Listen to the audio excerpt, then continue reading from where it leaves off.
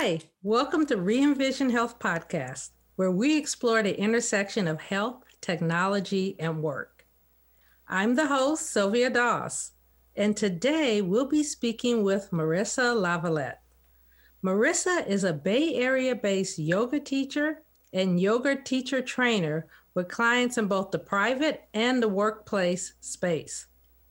She's the founder of the online women's wellness community and podcast, Attune and Align. Women work with Marissa either one-on-one or in her monthly membership to attune to the calling of their heart and align their lives accordingly through yoga, healthy eating, and career transitions. Marissa defines herself as wanting to be your number one cheerleader and helping you share your unique gifts and talents in a world that needs you to shine your light right now. Welcome, Marissa, to Re-Envision Health. Sylvia, thank you so much for having me today. You know, I invited you today to share your thoughts on yoga, not only in a private space, such as going to your local yoga studio or Zoom studio as they are right now, but to also explore yoga in the workplace. Many companies offer yoga classes, and it always seemed to me that employees, they get that yoga can be very helpful to them, but engaging with it at work just may feel sort of odd. So we'll get into all of that today. First, tell me about your work. Well, first of all, thank you for such a kind introduction. I really appreciated that. Yeah, I'm just so happy and excited to be here today to speak on your podcast from the perspective of a yoga teacher. And, for the modern yoga teacher nowadays, that actually means a person who wears very many hats. It's not like thousands of years ago where yoga teachers were pretty much assigned to a village or town, for example. And it was more like the yoga teacher was very stationary in their location. And then the students would come and sit with the teacher to learn. Now, and it's a little bit different, with everything we've been dealing with the coronavirus pandemic, but really a yoga teacher in the modern context is someone who commutes a lot, honestly, because you're either in your car or on your bicycle, or here in San Francisco, you're on Muni, because you're going to the one studio in the morning, then you're going across town, or you're going over the Golden Gate Bridge or over the Bay Bridge to your one-on-one client. Then you're commuting back into the city for your corporate class in the afternoon. And then, like so many urban yoga teachers, from there, you have to race over and get in time for your 6:15 p.m.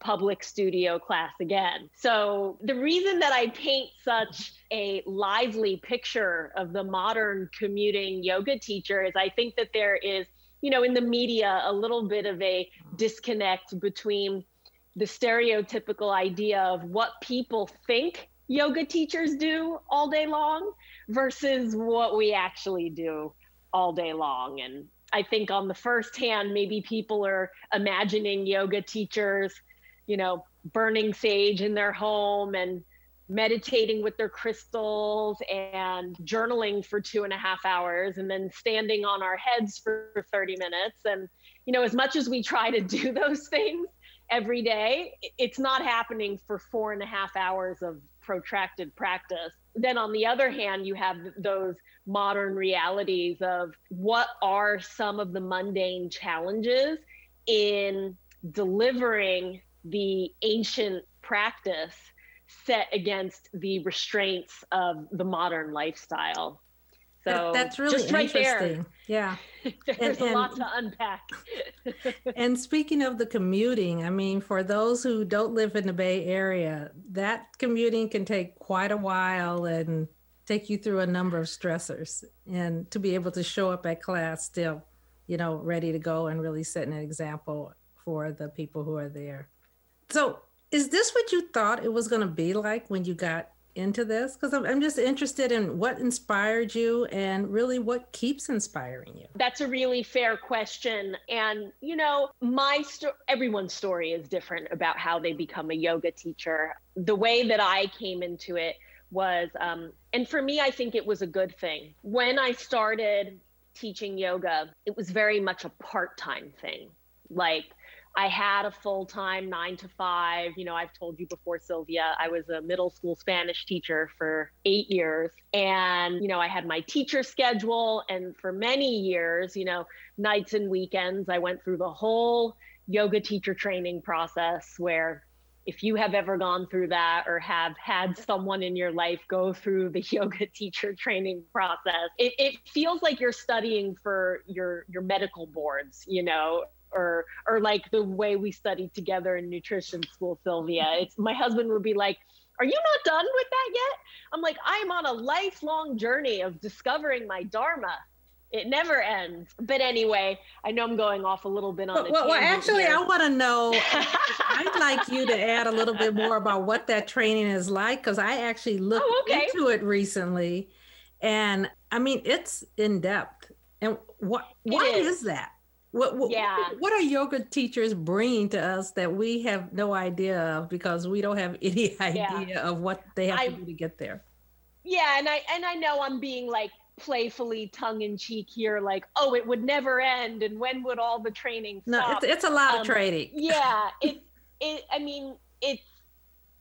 it's the best part of it, right? Because it's a good sign for humanity. It shows that there are still, and not just yoga, but in different pockets of interest, there are still groups of people who are really holding new students or new aspirants to really high standards. And when it comes to the path of becoming a yoga teacher trainer, I would say for most people that looks like enrolling in a 200-hour yoga teacher training program. And, one really popular format for that, it's like a 3-month or, a 2-month intensive, or I remember I did the 12 consecutive weekends.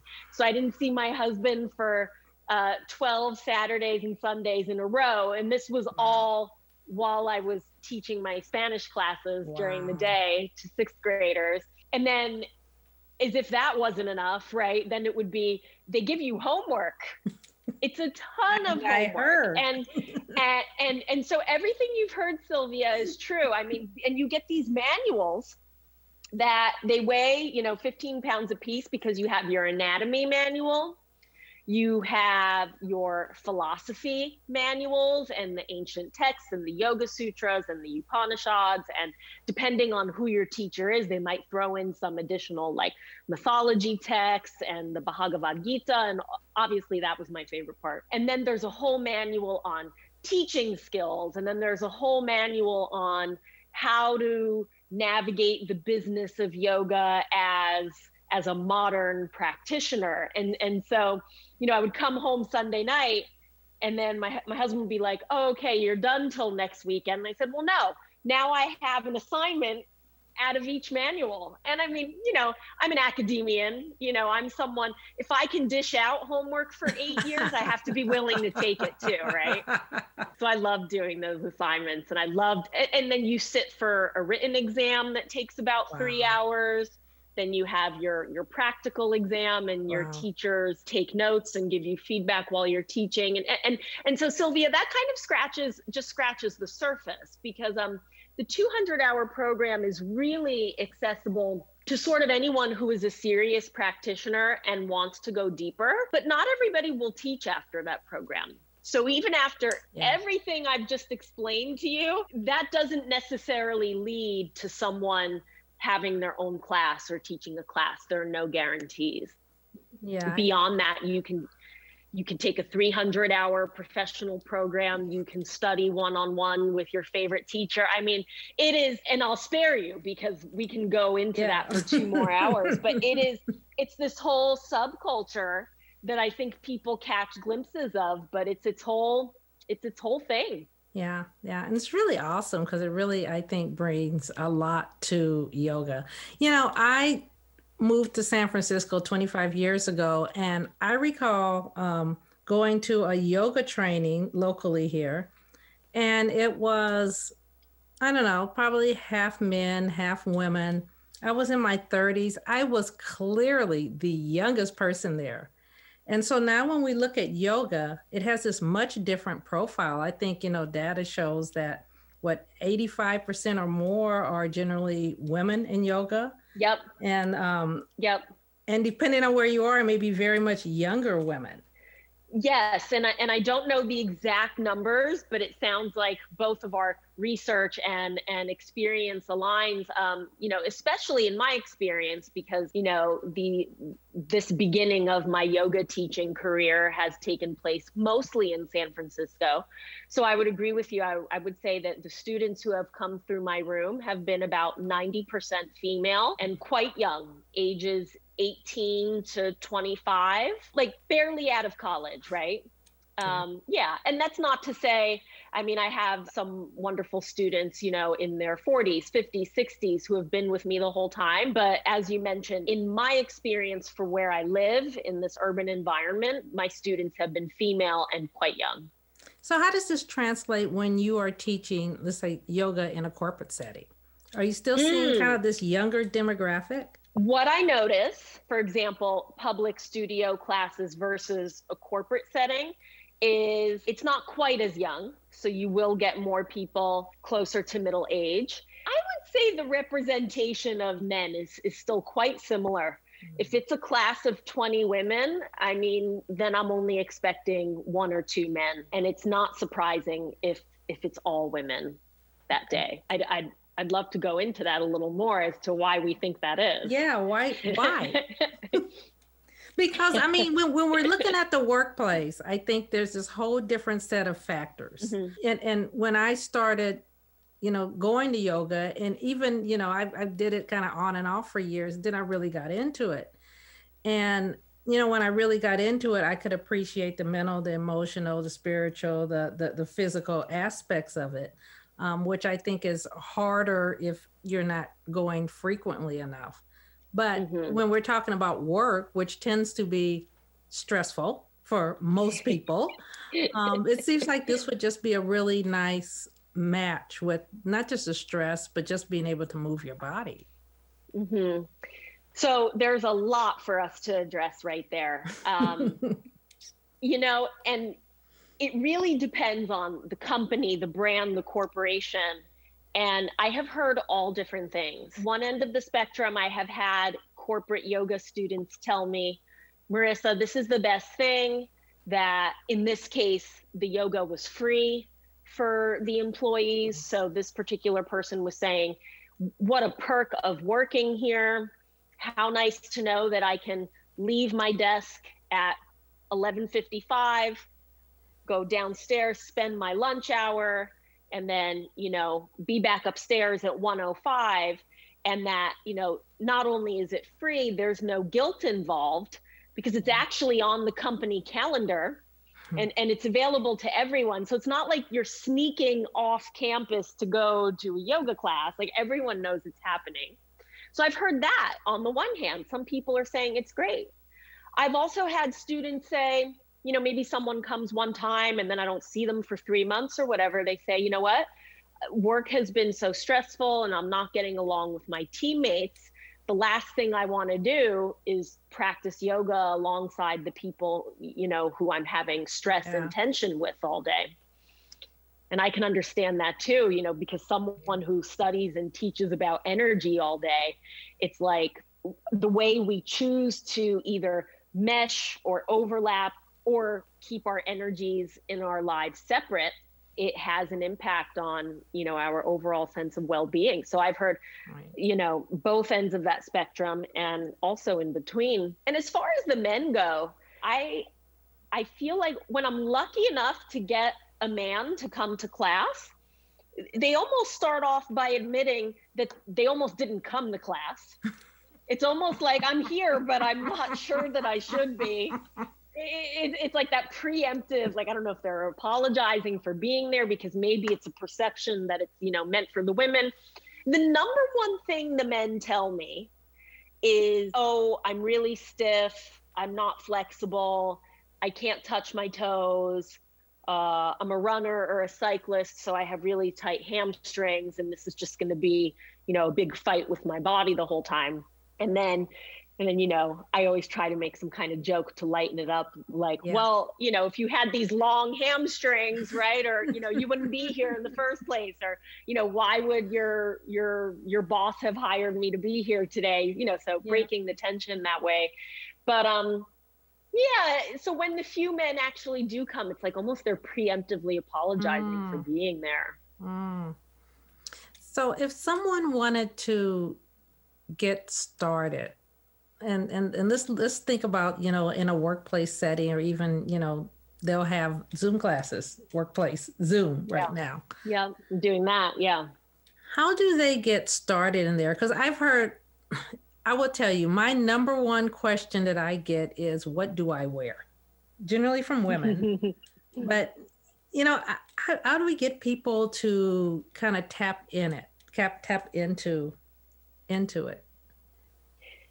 It's so funny that you mentioned the clothing, because so much of the way modern yoga is depicted in the media is just through the crop tops and the tiny sports bras and the tight leggings.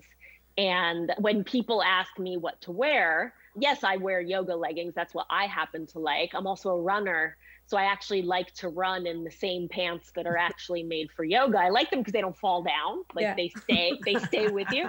But what I basically tell people is just don't wear jeans. Anything other than jeans will work. Your pajamas will work. Totally. The thing is, so you want an elastic waistband. That is the key. So it doesn't have to be the latest brand's $150 pair of high-tech yoga pants. It's just something that you can sweat in that's going to be stretchy. So how do we get people at work to get into yoga class? Well, in terms of the clothing, if that's how specific we're being, they have to, they probably That'll need be to the get first changed. thing. They probably need to get changed.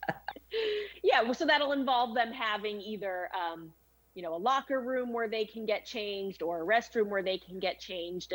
And I know that this seemed like, I know I'm being hyper specific here, but the reason I'm being hyper specific about how to get employees into a yoga class is because it can be hard to find space. I've been really fortunate in corporate settings to teach for some of the larger brands who have full-blown gyms. So there's a gym space and there's a big 20-foot by 20-foot floor, and we can fit plenty of people in there. Some of these brands have budgets for blocks and straps and light weights and all the kinds of props you can think of, but that is not the case. Those are some larger companies. I've also taught in mostly in conference rooms with carpeting, and then everyone arrives 10 minutes early to class, and it becomes this community effort to stack the chairs and push the tables out of the way. And so I guess what I'm saying is that if it is a smaller company, or there's a smaller budget, for example, don't let that be the thing that deters you, right? Just trust that the universe is saying, this yoga teacher wants to be here, and these students want to be here, and the cosmos have intersected their life paths at this particular point in time. So if the only obstacle is moving some tables and chairs, then allow that to be part of the practice. And everyone just has to make sure they're there 10 minutes early to help. What can people expect, or really what's the benefits of yoga when it really comes to stress and anxiety? Wow. So I think it's so widely accepted in the mainstream. I think we're all on the same page now that a yoga and meditation practice can alleviate stress, can help you relax, can help you wind down and get ready for bed. Or if you're doing these practices in the morning, can help you gain balance and clarity for your day. Here's the thing that I am so happy to have the opportunity to talk about with you. I think people have unrealistic expectations, though. Yes, I think a single yoga class is beneficial. Like if you had the choice between doing one class and no class, then yes, do the class. But I think that some people come to yoga as like a panacea, like, oh, I'm going to do this one time and it's going to solve everything. And then they walk away, and really the only thing is they're going to be sore the next day. And then they're like, oh, I didn't like that class because, it didn't solve my issues with my family, or it didn't solve the way I talk to myself. So that's why I like to emphasize to people that it is a practice, that if you want to reap the benefits of the practice, I'm going to tell you, you're going to have to do it more than once. You're going to have to do it more than 10 times. You're going to have to do it more than 50 times. And I mean, and that comes straight from the philosophy that a person's yoga practice becomes firmly established when it is repeated with enthusiasm over an extended period of time. So That's a good ad, Marissa. No one is going to promise, snap your fingers, one day of down dog is going to do it. But then I am open to engaging in conversations with students like, yes, this will change your life. Are you willing to spend months and years and commit to it? Yeah, it does take a while. I think when I kind of started to make a flip with it was at my local yoga studio. They have a challenge every February, and it's like 20 classes in like 28 days of February. Wow. And so you're doing all kind of classes. I'm practicing with the seniors. I'm practicing in my regular classes. I'm doing restorative. I'm just doing everything. Yeah. But I think going that frequently, just for that short period of time, it changed for me. It changed for me. I started to engage with it a different way. I think it builds confidence. I was always in the front because I'm always getting there just before the door goes shut. So you're stuck I'm in the front people row, in the back. Because everybody's backing up. Exactly. Everybody lines up from the back and I'm in the front. But at some point, mentally I have to tune that out and just be able to do my thing. And I think it did make a difference. But I'm glad you added that. You have to really get into it if you want to see a change. Let me ask. Oh, sorry. No, go ahead. Oh, I was just going to say, please. Because, to anyone listening, it's probably apparent by now that we've spoken extensively before. This is not our first time talking to each other. But it's just like the way that we're talking today in our conversation just reminds me of earlier conversations that you and I have had about wellness in the workplace. And so much of your career has revolved around that as well. And how, when I talk about yoga in a corporate setting, I try to be as discerning as possible when looking at opportunities. It's like, oh, did they get budget for a one-time event so that they can tell their supervisor, like, yes, boss, you gave us the money for one event and we did the yoga event and we checked the box. Yeah. What I'm really looking for is, is the team looking for something recurring? And I'm not saying it has to be 2 or 3 times a week, but I'm saying, are they actually looking to make a long-term investment into their employees' well-being, which I think is very different than offering a class one time. Right. Yeah, there's a difference in planning out your wellness strategy to be the thing to do and really trying to engage your employees, improve their health, give them the support they need to show up in the organization, deal with the stress of the organization, do the work in the organization. All that definitely ties together.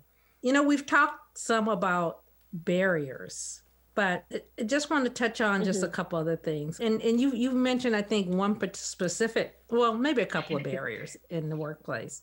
One being you got to have a place to change. And the other one is, you don't necessarily want to go to yoga class if you're practicing with people who are giving you grief the rest of the day.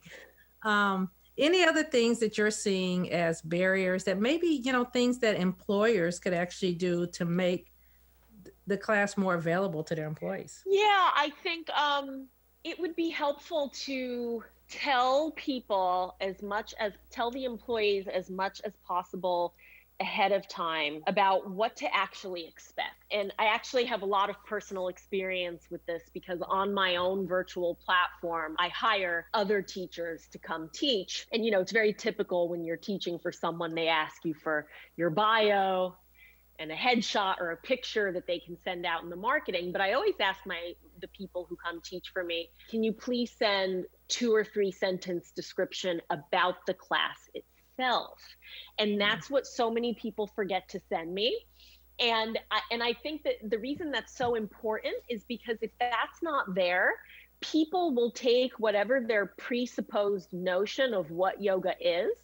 So if someone hears from their boss, oh, we're having yoga Thursday at the end of the day, and if someone thinks yoga is headstands and handstands, and they're like, oh, forget it, I'm not doing that, well, then they're not going to sign up for the session, and they're not bringing their sweatpants that day to do yoga.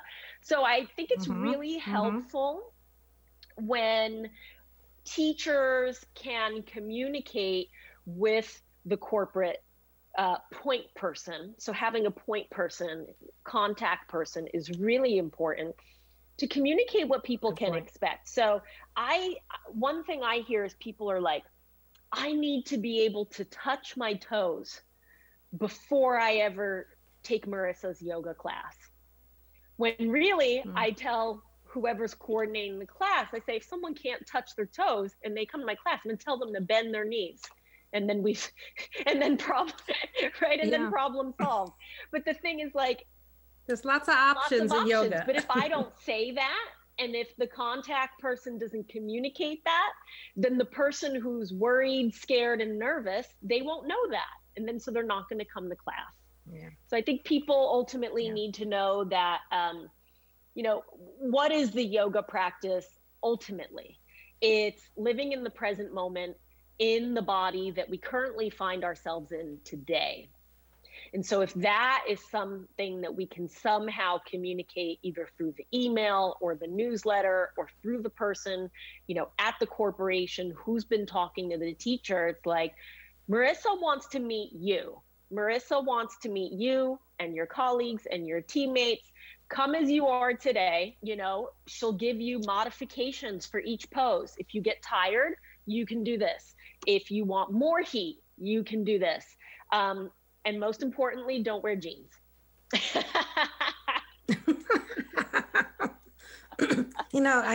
Thanks for sharing that, really, because you're right. People do come with preconceived notions. I'll just tell a quick story. I have a friend of mine.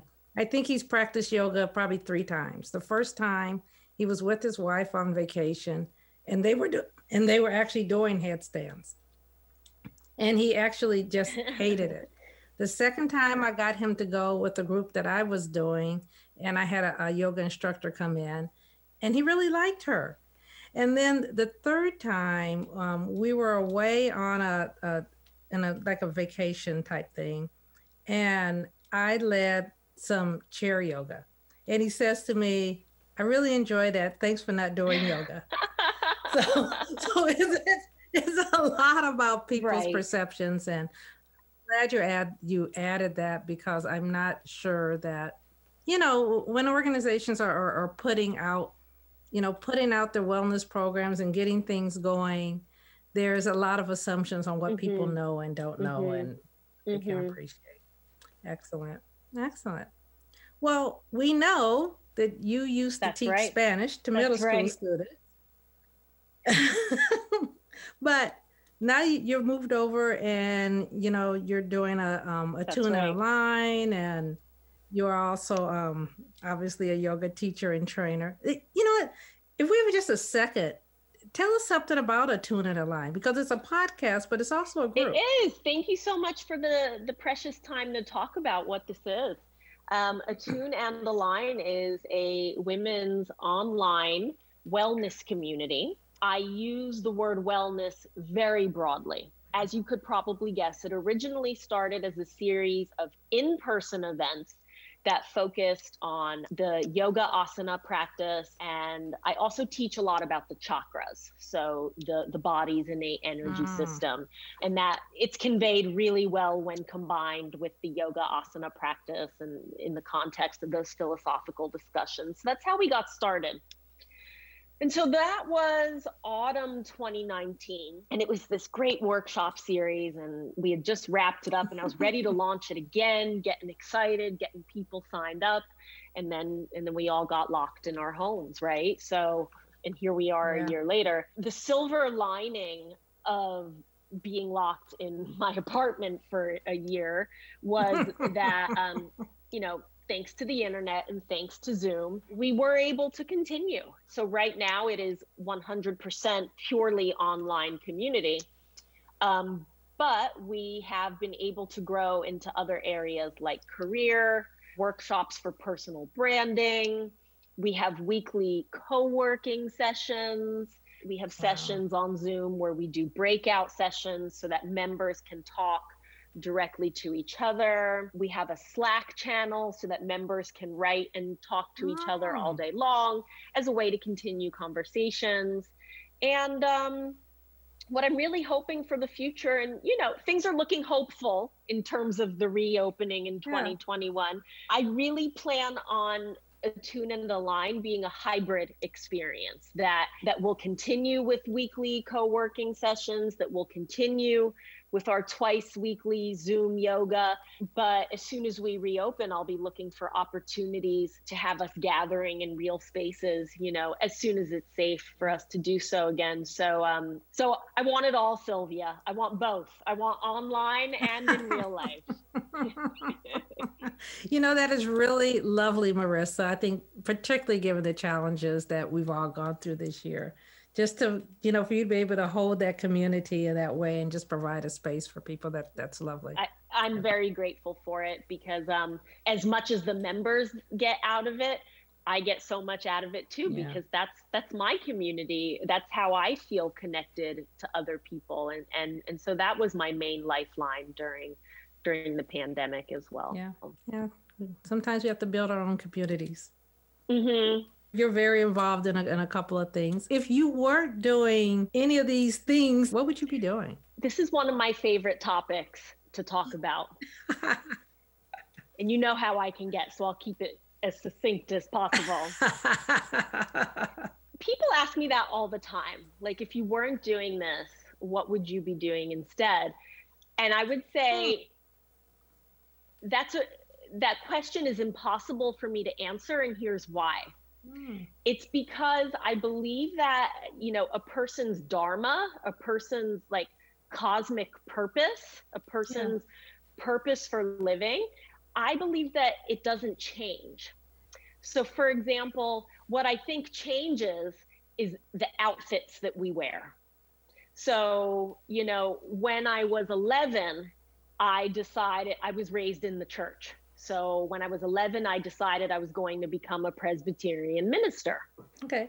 And then after that, I decided that I was going to be a language teacher. And then after that, I decided I would teach yoga. And then our paths crossed with our nutrition community. I decided I was going to teach nutrition. And so, I know I'm doing a terrible job of answering your question, because what I really see is that I'm actually doing the same thing all the time. I'm teaching in some capacity, and that I think really the only thing that will change and will probably continue to change throughout my life is like the actual curriculum or the outfit I'm wearing, right? Is it yoga pants or is it a chef's hat? Yeah. But I think that my inner purpose and my driving desire to teach is what will always be the same. Yeah. Excellent. That's a really interesting and thoughtful way that we can think about our careers and really how we show up in the world. All right. So we're coming to the end of the podcast. And at the end, I like to leave listeners with something that they can take forward with them. So Marissa, what is the one thing that you suggest that we can all do today to start engaging more in yoga? Or should I say yoga and community? For that one, I would say head over to marissalavalette.com. So I'll just plug my website here. And as soon as you get there, there's going to be this pop-up that's going to hit you. And that's where I'd like you to leave your email address. And that way we can stay connected on this journey forward. And when you're on my list, you're the first to know of my weekly schedule and the week's offering. In all seriousness though, what can people, I mean, that is serious, but what can people actually do today to deepen their yoga practice? I would say right now, as soon as you're done listening to this episode, grab a pillow from the couch, toss it on the floor, grab a notebook or a piece of paper, turn off the TV, turn off your phone, and journal for 5 minutes.